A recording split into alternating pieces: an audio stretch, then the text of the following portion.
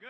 All right. Hey, great to see you. Welcome to Bridgeway. First time I've seen you all from this angle. You all look great, and it's wonderful to see you. Was last week here in the new building not just incredible? Was that just an amazing weekend? Hard to put it into words. I know, just the culmination of so much, and it was just such our pleasure to be able to welcome you in here, and it's only going to get better as we get settled in here to our new place. Just wanted to highlight a couple of things from last weekend. First of all, some of our volunteer teams were just amazing last weekend. Our greeters, our campus guides, our parking teams, our tech volunteers, all of them, they were just phenomenal. And what you need to know is they didn't just show up here last weekend all of a sudden knowing where everything was and knowing everything. They came to meetings in the evenings to come and walk the campus. They studied maps like playbooks, so they could be all ready to show you all where to go. So they worked really hard to make sure we were ready to welcome you last weekend. And I think they did a phenomenal job. So can we just show our appreciation for them? Just incredible work that we're very, very thankful for.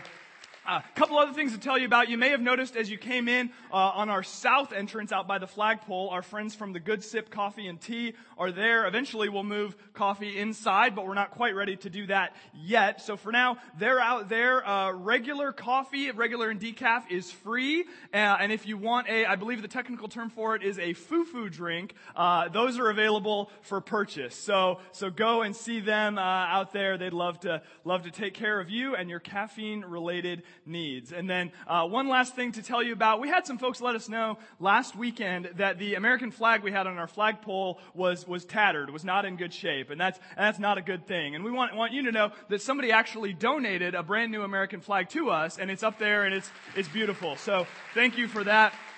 Thank you for that donation. We're grateful for that. Now, if you're new or visiting with us at Bridgeway, we're calling this year the Year of Identity.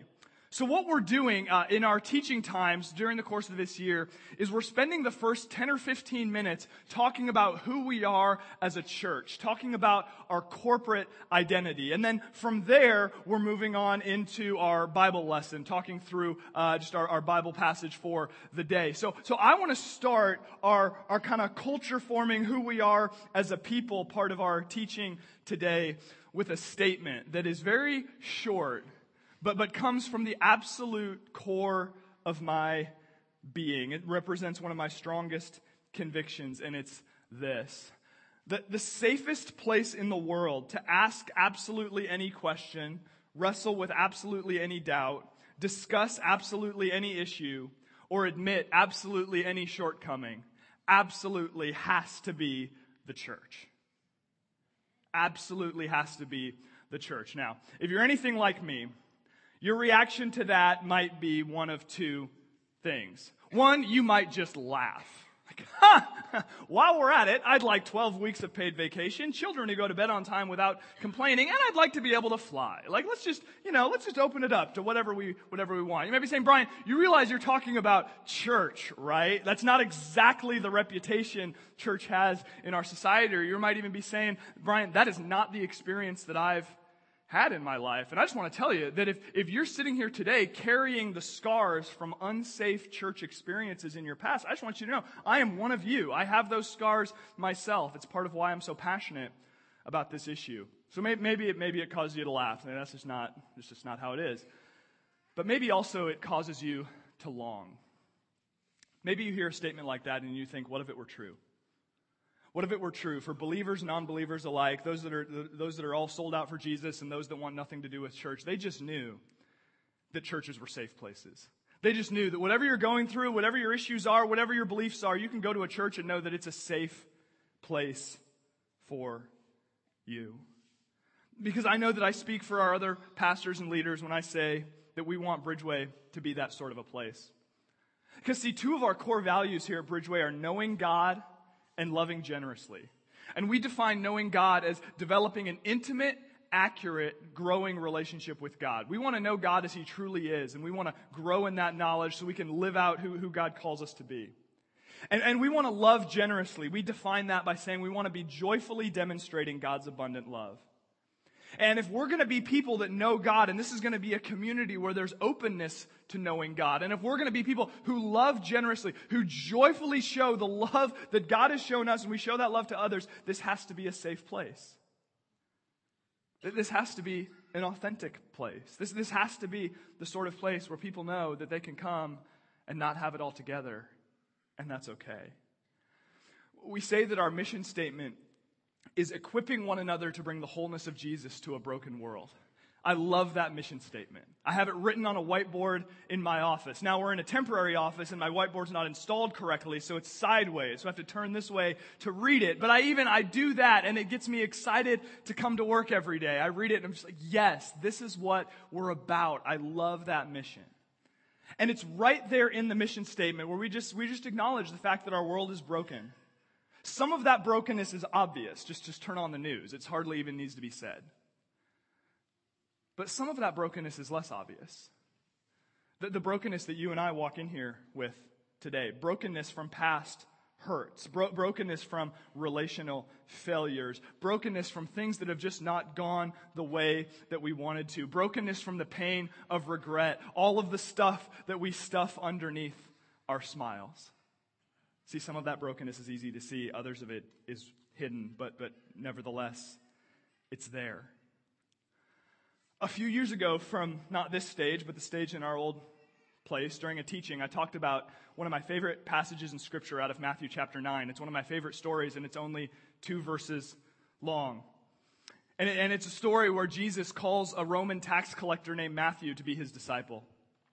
And I don't know about for you, if you think about what is the most shameful profession in the world, or if you're a parent, what would be the profession that if your child came to you and said, Mom, Dad, I think I want to be a blah, whatever that means. How would they fill in that blank in a way that would most horrify you? For a Jewish family, the answer to that was Roman tax collector.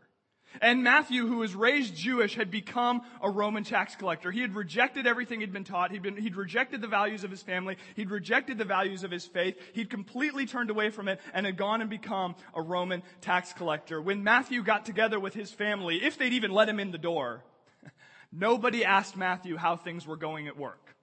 Okay? That was a source of great shame for them, and it was evidence that Matthew was as big of a failure as you could possibly be. And then one day, Matthew chapter 9, Matthew is checked into work. He's sitting at the tax booth. He's just doing his thing, collecting his taxes. All of a sudden, Jesus comes along, and here's what happens. It says this: as Jesus passed on from there, he saw a man called Matthew sitting at the tax booth, and he said to him, "Follow me." And he rose and followed him. That's it. Next verse, they talk about something else. Jesus sees Matthew. Jesus says, "Matthew, you're with me." And Matthew gets up and follows. See, don't miss this. Jesus' first move towards Matthew, who was as broken as you could get, whose values were as opposite of his as you could possibly imagine, his first move towards Matthew was love and acceptance before he had cleaned himself up. And he doesn't go to Matthew and say, Matthew, shame on you for rejecting all of the stuff that shame on you for not knowing better, shame on you for being a tax collector, but if you ever want to walk away from that, you can come be with me. No. He just said, Matthew, come, follow me. His first move towards him is love and acceptance. And what happens? His life was changed forever. He got up and he followed him. He never went back to the tax booth. And I love that story so much. I love that story so much. That's why I named my oldest son Matthew. Is because I think about what I want to teach my kids about God. And I wasn't raised in a Christian home. I don't have a clue how to raise kids to follow Jesus. I am learning on the job, okay? But I think about what I want to teach my kids about God, and I think about just the challenges of being a pastor's kid and all that other stuff. What I want to teach my kids about God, first and foremost, is whatever choices they make. And I'm going to do everything I can to show them the beauty of following Jesus. Whatever choices they make, whether they accept it or reject it, whatever they do, they can know that they will always have from their earthly father and their heavenly father a first move of love and acceptance. A first move of love and acceptance, even in their brokenness, even in whatever choices they've made. Did Matthew have to change some things in his life? Of course he did. Did he and Jesus have some hard conversations eventually about, hey, listen, Matthew, if you're gonna follow me, and I'm pointing you to something that's so beautiful, and if you're gonna live into that, you got to leave some stuff behind. Those conversations aren't recorded in Scripture, but it certainly wouldn't surprise me if they did. But Jesus' first move towards him was love and acceptance. I had someone come up to me a while ago, and they were pretty broken up, and they said, Brian, my son just told me he's gay. What should I do? And I could tell by the look on their face that they sort of expected me to freak out. Oh no. And I don't mean to make light of it, but this is what I said. This is what I said to her. I said, if you haven't done this already, go give him a big hug and tell him that you love him no matter what. And that he is an accepted part of your family, and that what he just said to you doesn't change that at all. I've had people come up to me, right, amen, I mean, come on. I've had people come up to me, the same thing, saying, Brian, my kids just told me they're an atheist, what should I do? I said, same thing. Give them a hug and tell them you love them. Let's start there. Because come on, think about it. People, whether young, old, whatever, people that are struggling with those sorts of issues, people that are struggling with questions of faith, sincere people who are just like, I just don't get how this all fits together. People that are struggling with their sexuality, people that are struggling with their values, people that are struggling to make sense out of this life. Where else do we want them to go?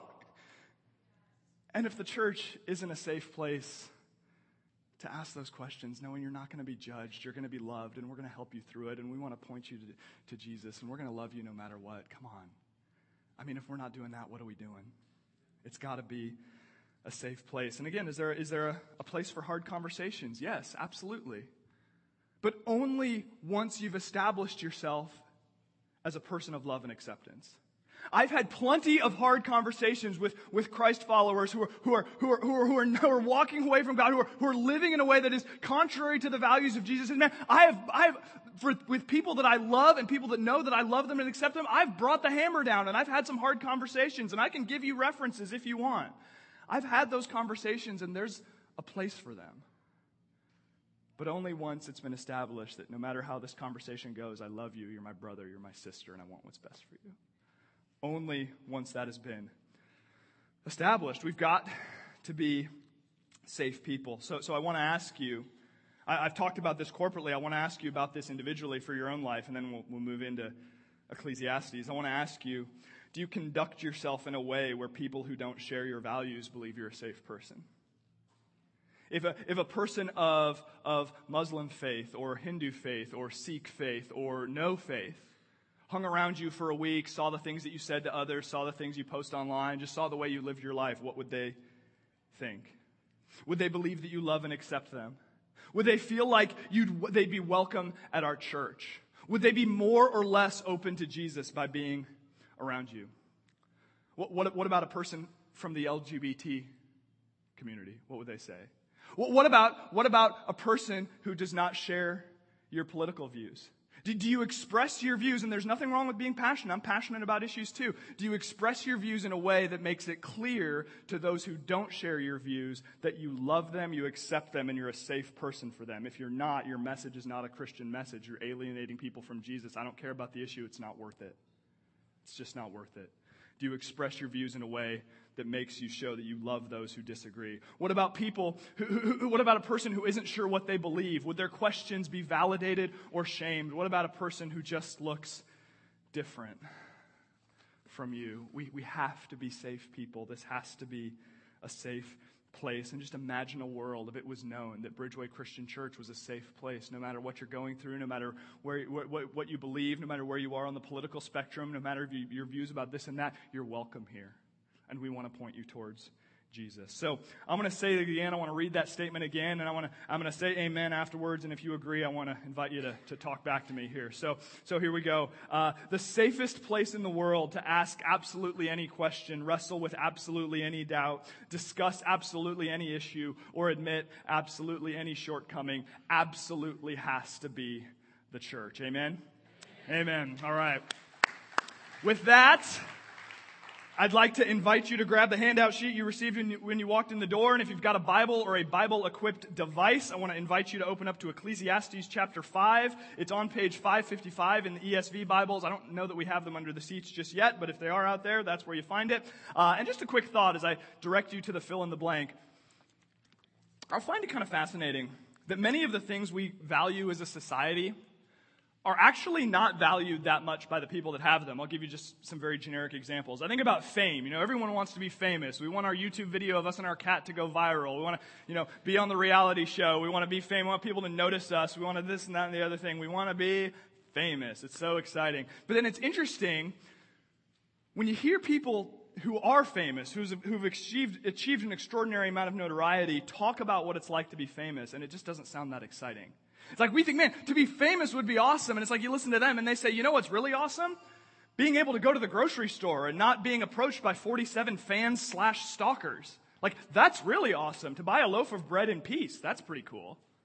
We value fame, but people that have it don't think it's that great. Or even wealth. We value wealth and being rich, or we certainly spend a lot of our time chasing down wealth. And there are obviously some practical benefits to having money around, and it's not a bad thing to have money around. But it's interesting, too, when you hear people that have achieved incredible wealth, what they talk about or how they mention it. And here's the thing. I've never heard somebody nearing the end of their life say, you know what the secret to a happy life is? The secret to my happiness has been gobs and gobs of money. I'm so happy because I'm dying with all of this money and possessions. This is awesome. Nobody says that, right? If anything, I've heard, famous people talk all the time about how actually having lots of money is really stressful for them. And some of us are thinking, hey, I will gladly take on that stress if you want to send your money my way. But it's interesting. They talk about it like it's stressful. And it seems like those who are most content with their wealth are those that are trying to give it away and figure out, man, how can I use my wealth for the benefit of others? The fill in the blank on the sheet in front of you is this. That true wealth isn't measured in dollars. True wealth isn't measured in dollars. And on the flip side of that, poverty is not a financial issue. Poverty is not a financial issue. In fact, if you're taking notes, you might want to write this down. Poverty is the absence of peace. Poverty is the absence of peace. I love the word for peace in the Bible. You know this if you're a church person. It's the Hebrew word shalom, which means completeness or wholeness. It's not simply the absence of conflict.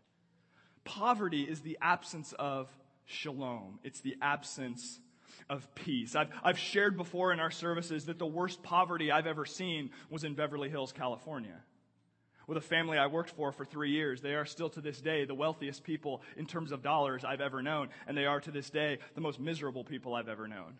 And it's been 10 years since I've worked for them. And still, when I think of them, it's just like it causes a visceral reaction in me. I'm just, not trying to judge them and say they're bad people, but just say, man, I looked at how miserable they were, and I do not want that for my life. It's the worst poverty I've ever seen. True wealth is not measured in dollars, and poverty is the absence of peace. So with that, let's start reading in Ecclesiastes chapter 5. We're going to start in verse 8. It says this: if you see in a province the oppression of the poor and the violation of justice and righteousness, do not be amazed at the matter. For the high official is watched by a higher, and there are yet higher ones over them. But this is gain for a land in every way, a king committed to cultivated fields. What's he saying? He's saying, if you see corruption around you amongst powerful people, don't be surprised. Because this is what tends to happen. In general, those who get into positions of power forget what it's like to not be in power. So they care only about themselves and others in power. There's the official who has a higher official over him and a higher official over him, and all they're doing is caring about themselves, and they forget about common people. And this happens in the world today. You rise to a position of power and you forget what it's like to struggle. You get a great job, so we forget what it's like to be unemployed, so we don't have compassion on those who are unemployed. We get into certain places, whether it's socially or in business or at work or whatever, so we forget what it's like to have the door slammed in our face. We have lots of influence, so we forget what it's like to have nobody pay attention to us and nobody care what we say. In other words, the tendency of if we achieve any sort of power is that we end up looking out for ourselves. And the writer of Ecclesiastes says, don't be surprised if you see corruption, because that's just what happens.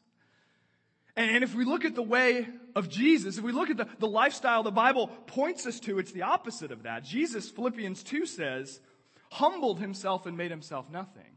Jesus, the ultimate high official, did not use his power only for himself, but used his power for the sake of ordinary people like you and me. I think about Romans chapter 12, which tells us, do not be haughty or arrogant, which it's hard not to feel arrogant using a word like haughty. It's like, who says that? But anyways, do not be haughty, but associate with the lowly. If you're in a position of power, don't be the sort of person who cares only about those in other positions of power. Whatever that looks like. Be the sort of person who uses your power for the benefit of those without it, who uses your influence for the benefit of those without it. And I want to suggest to you that there is a richness in that sort of living that goes beyond anything you could get from just looking out for yourself and people like you. You might not make as much money, that's true, but the relationships you build, the people you help, the satisfaction you get knowing that you're walking in the way of Jesus is worth far more.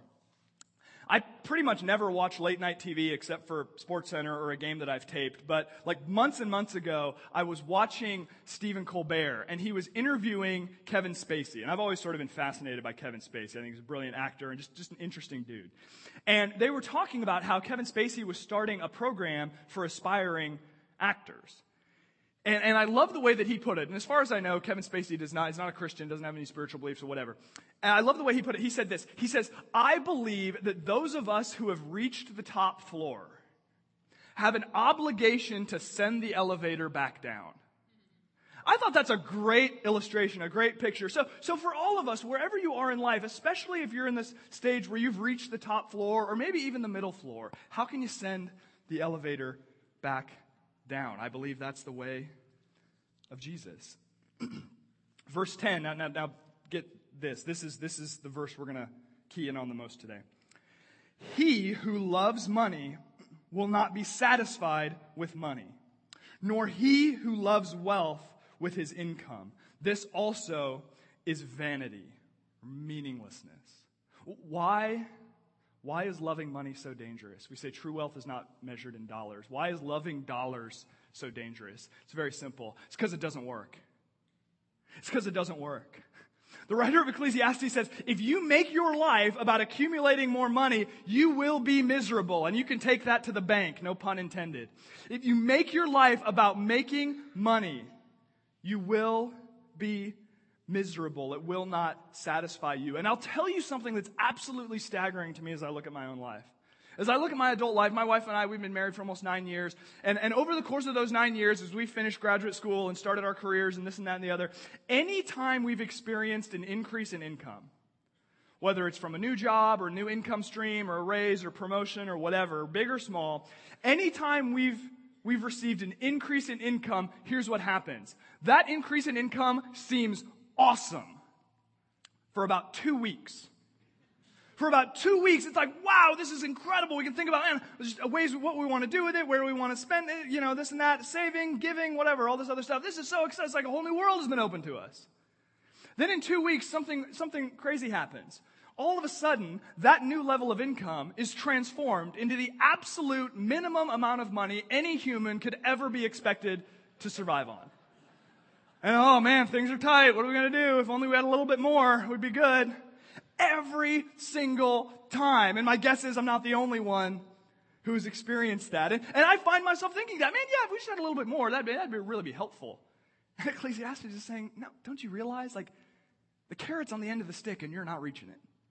The further you go, the further away it gets. If you think there's ever going to be amount of money you can make where you say, yes, I am wholly content in this amount of money because I make so much, that it's never going to happen from making lots of money. He who loves money will not be satisfied with money. And if we look at the life of Jesus, there's a powerful statement he makes in Luke chapter 12. He says this, he says, watch out.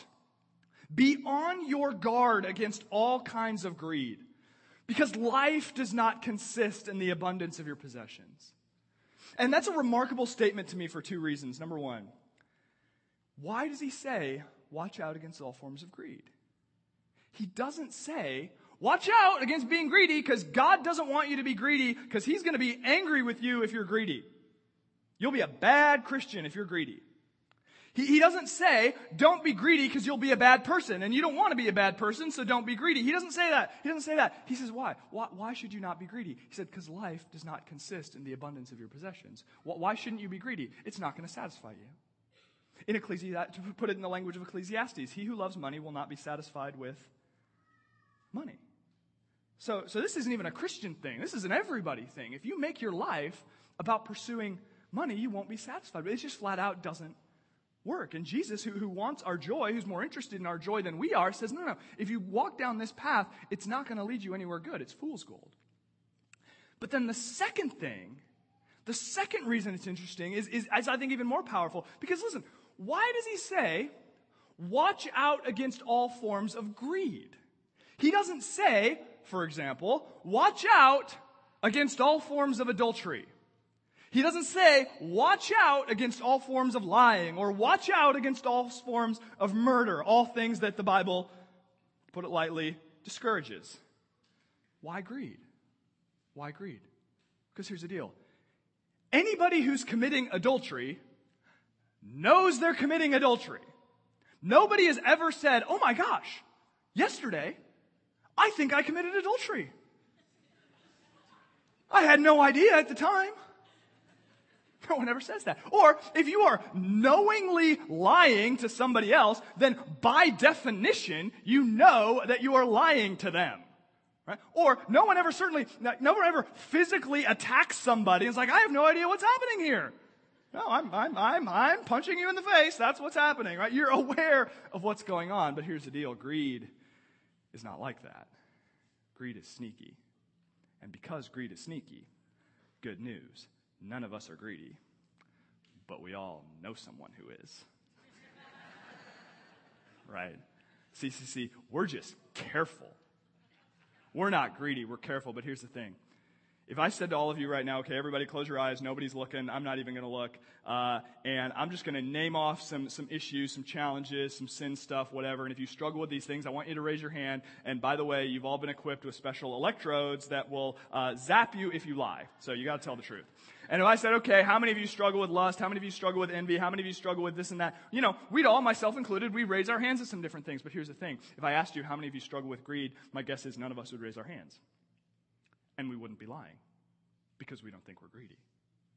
We wouldn't be lying because we don't think we're greedy, because greed is sneaky. But the fact of the matter is, for a lot of us, we are.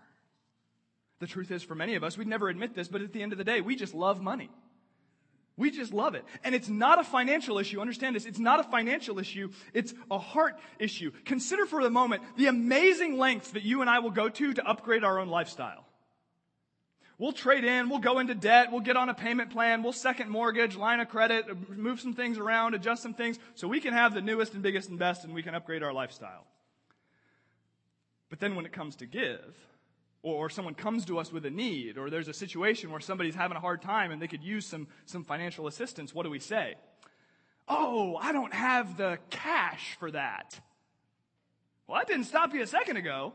When it was about upgrading your own lifestyle, we say, I don't have the cash for that, but what do we say? We say, my heart goes out to you, but I don't have any money. But my heart, try paying your bills with my heart. That will help. What is that? It's greed. And it's the worst kind of greed because we're being spiritual about our greed now, right? It's greed. And Ecclesiastes says you can keep walking down that path as long as you want, and you'll find that it's fool's gold. You'll find it's going to make you miserable. It's a path to nowhere. And what's so devastating about greed is that you and I will sacrifice true wealth in the pursuit of temporary things. We sacrifice relationships that are built oftentimes in situations where there's opportunities for generosity. We'll sacrifice appropriate work-life balance. We'll sacrifice family. We'll sacrifice a healthy relationship with God. For what?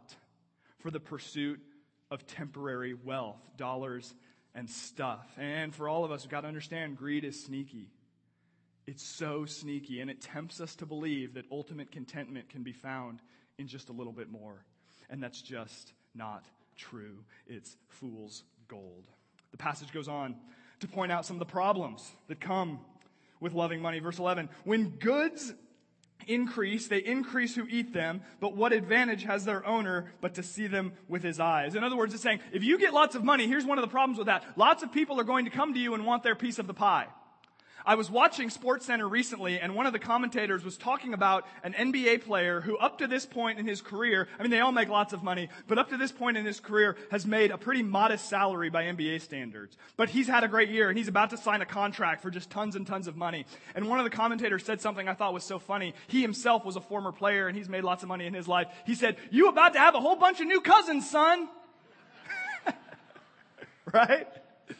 Because when there's more, when you've got more people come to you, they want a piece of it. Verse 12, "Sweet is the sleep of a laborer, whether he eats little or much, but the full stomach of the rich will not let him sleep." What does that mean? Someone who gets up, goes out, works a job, works an honest day's work, and comes home, regardless of the tax bracket they're in, that person is going to be able to sleep soundly, knowing I've done my job, I've worked hard, I've done right, I'm going to go back to work tomorrow, and that's that. What I have, I have. I can be thankful for it. But the person who is obsessively pursuing wealth, the person who is always wanting more and more and more, they're going to be kept up in this idea of full stomach. It means literally indigestion. They're going to be up with just their stomach churning because they're stressed out about money. Are you kept up at night because you're stressed out about money? If I may be so bold, I want to suggest that might be a heart issue more than a financial issue. Verse 13, "There is a grievous evil that I have seen under the sun." Literally, it's a sickening evil. "Riches were kept by their owner to his hurt, and those riches were lost in a bad venture." He says, you want to know something I've seen that just makes me sick? Is I've seen people devote their entire lives to the accumulation of wealth, thinking that that's going to be the answer for them, and then they just lose it. It's gone. The market turns, they have a bad business deal, whatever, and it's all gone. Now, is he saying it's wrong to have a savings account or a retirement account or anything like that? No. But he's saying, be careful that you're not relying on your money for ultimate security. What would you do if you lost your money? If the answer is you'd be devastated, then that's a problem. That's way too much power to give something that is temporary and fickle. It goes on, "And he is the father of a son, but he has nothing in his hand, and he has come from his mother's womb, and he shall go again, naked as he came, and shall take nothing for his toil that he may carry away in his hand. This also is a grievous evil. Just as he came, so shall he go. And what gain is there to him who toils for the wind?" It's an incredibly tragic story. He said there's someone who's neglected their family. They've neglected relationships. They've neglected healthy rhythms of work and rest. And they've said, I'm going to make lots of money. And then at the end of my life, I'm going to have all this money to give to my family members, and they're going to know how much I love them. And then it's gone. And he has nothing. And he's left with absolutely nothing. He's sacrificed his whole life for something temporary, and it's left him. And he's left answering that tragic, tragic question. What gain is there to him who toils for the wind? What gain is there to him who has worked all his life for something that is here today, gone tomorrow? Nothing. And then it gets worse. Verse 17, it gets worse. And then in verse 18, it gets better. Just the story has a happy ending. Verse 17, it says, "Moreover, all his days he eats in darkness, in much vexation and sickness and anger." In the ancient world, much like today, eating together was a sign of celebration and socialization and happiness and relationship. But it says he eats alone. And this darkness is meant not to signify not just the absence of light, but actual death. He's basically dead. He may as well be dead. He's given his life to something that cannot satisfy him, and he's left with nothing. And what a timely reminder that is for today, that true wealth is not measured in dollars. And see, one of the keys to having a healthy relationship with your money, regardless of what tax bracket you are in, is understanding what it can do for you. Can it meet your basic needs? Yes. Can it be used for experiences, like going to a play or going to the movies or a sporting event or a concert or going out to eat, doing fun things to enjoy? Yes, and that is a good and right thing to do, to be able to celebrate those things and thank God for them. Can it be used to travel and have new experiences? Yes, and again, that's something to thank God for. Can it be used to fund ministry and help those who are in need? Yes, and that's a good and right thing to do. But can it give you a secure identity? No. Can it give you the peace of God that surpasses understanding? No. Can it give you eternal or even earthly security? No. It can't. If you enjoy your money, whatever God has given you, that's wonderful, and you should do that. But if you look to your money to give you security, you'll always be left wanting more. It's a fine thing to enjoy the things that money can buy. Just don't sacrifice the things money can't buy to get them. It's not worth it. I love what Paul writes in 1 Timothy chapter 6. He says, as for the rich in this present age, which, by the way, that's us.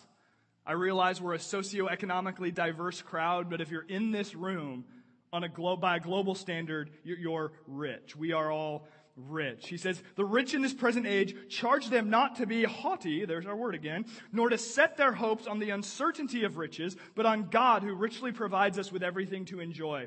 They are to do good, to be rich in good works, to be generous and ready to share, thus storing up treasures for themselves and as a good foundation for the future, so that they may take hold of that which is truly life. He says, make sure the people with money know what to do with it. Make sure they know what it can do and what it can't. And make sure they know the way to use their money in such a way that it will bring about their joy and not their stress, and it will bring about God's glory. So what do we do with all this? Here's the good part as we close out the passage. Behold, verse 18, what I have seen to be good and fitting is to eat and drink and find enjoyment in all the toil with which one toils under the sun the few days of his life that God has given him. For this is his lot. Everyone also to whom God has given wealth and possessions and power to enjoy them and to accept his lot and rejoice in his toil, this is the gift of God. For he will not much remember the days of his life because God keeps him occupied with joy in his heart. What's the antidote to greed? What's the secret to a happy life? The writer of Ecclesiastes says it's to enjoy God's daily gifts, whatever they are. It is to adopt a perspective of thankfulness for what you have, for food, for drink, for work, for things like that, and to remember that it's all a gift from him. My wife likes to tease me and say that I am easily amused and easily impressed. And that is absolutely true. I told her I was going to tell you all that, and she just nodded. Yep, that's right.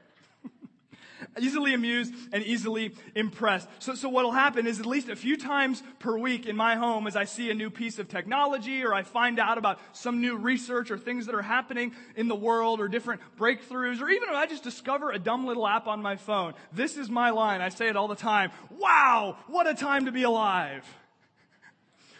Or a new member of our staff who's a graphic designer was showing me some stuff he can do with some of these design programs. And I said it to him, wow, what a time to be alive. That's amazing. And he's just looking at me like, yeah, this technology is like 5 years old.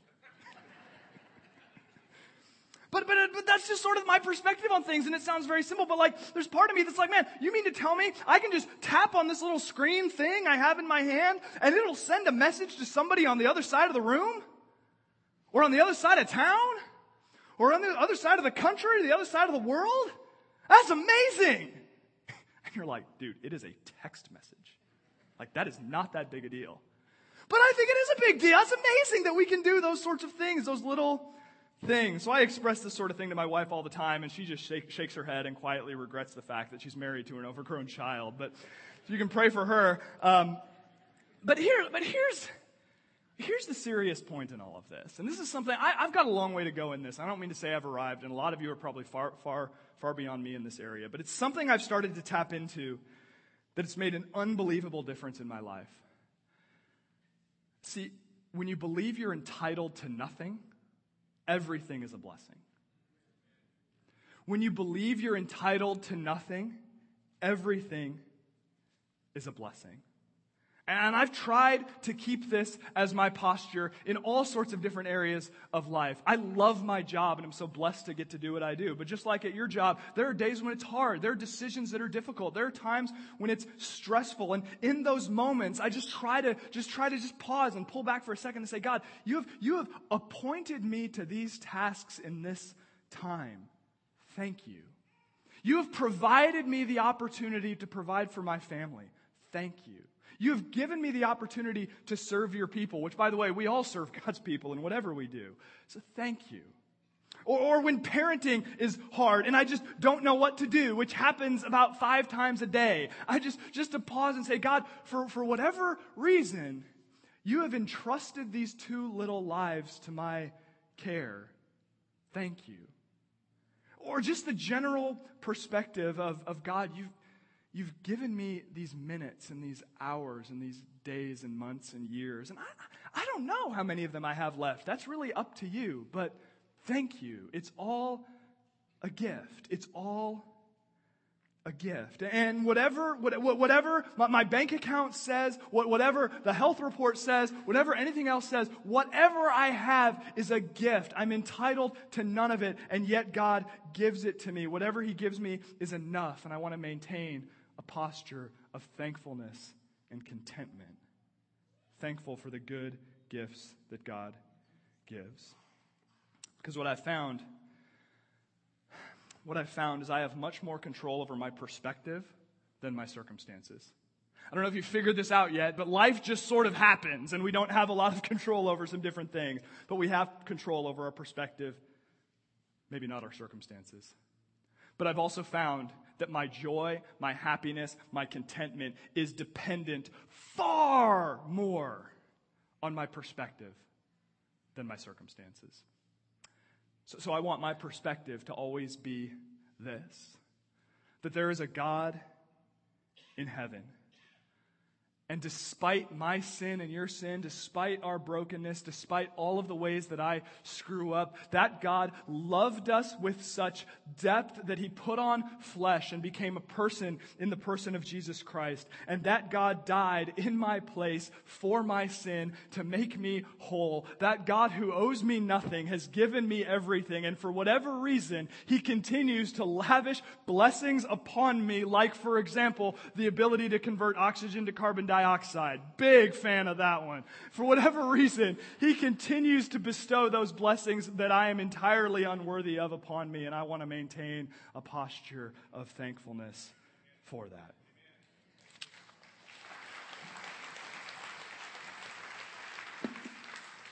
See, that's contentment, and I'm convinced that that's a heart issue, not a circumstance issue. And your Heavenly Father, who loves you and loves me, wants you to have a heart that is full, a heart that is thankful, a heart that is content. Why? Because that's where you'll find life. Because listen, true wealth is not measured in dollars. True wealth is about contentment with the gifts that God gives. I love how one of the commentaries I read this week put it, and I'll close with this. It said this. It said, if we focus more on the gifts than on the giver, we're guilty of idolatry. If we accept His gifts but we complain, we're guilty of ingratitude. If we hoard His gifts and will not share them with others, we're guilty of indulgence. But if we yield to His will and use what He gives for His glory, we can enjoy life and be satisfied.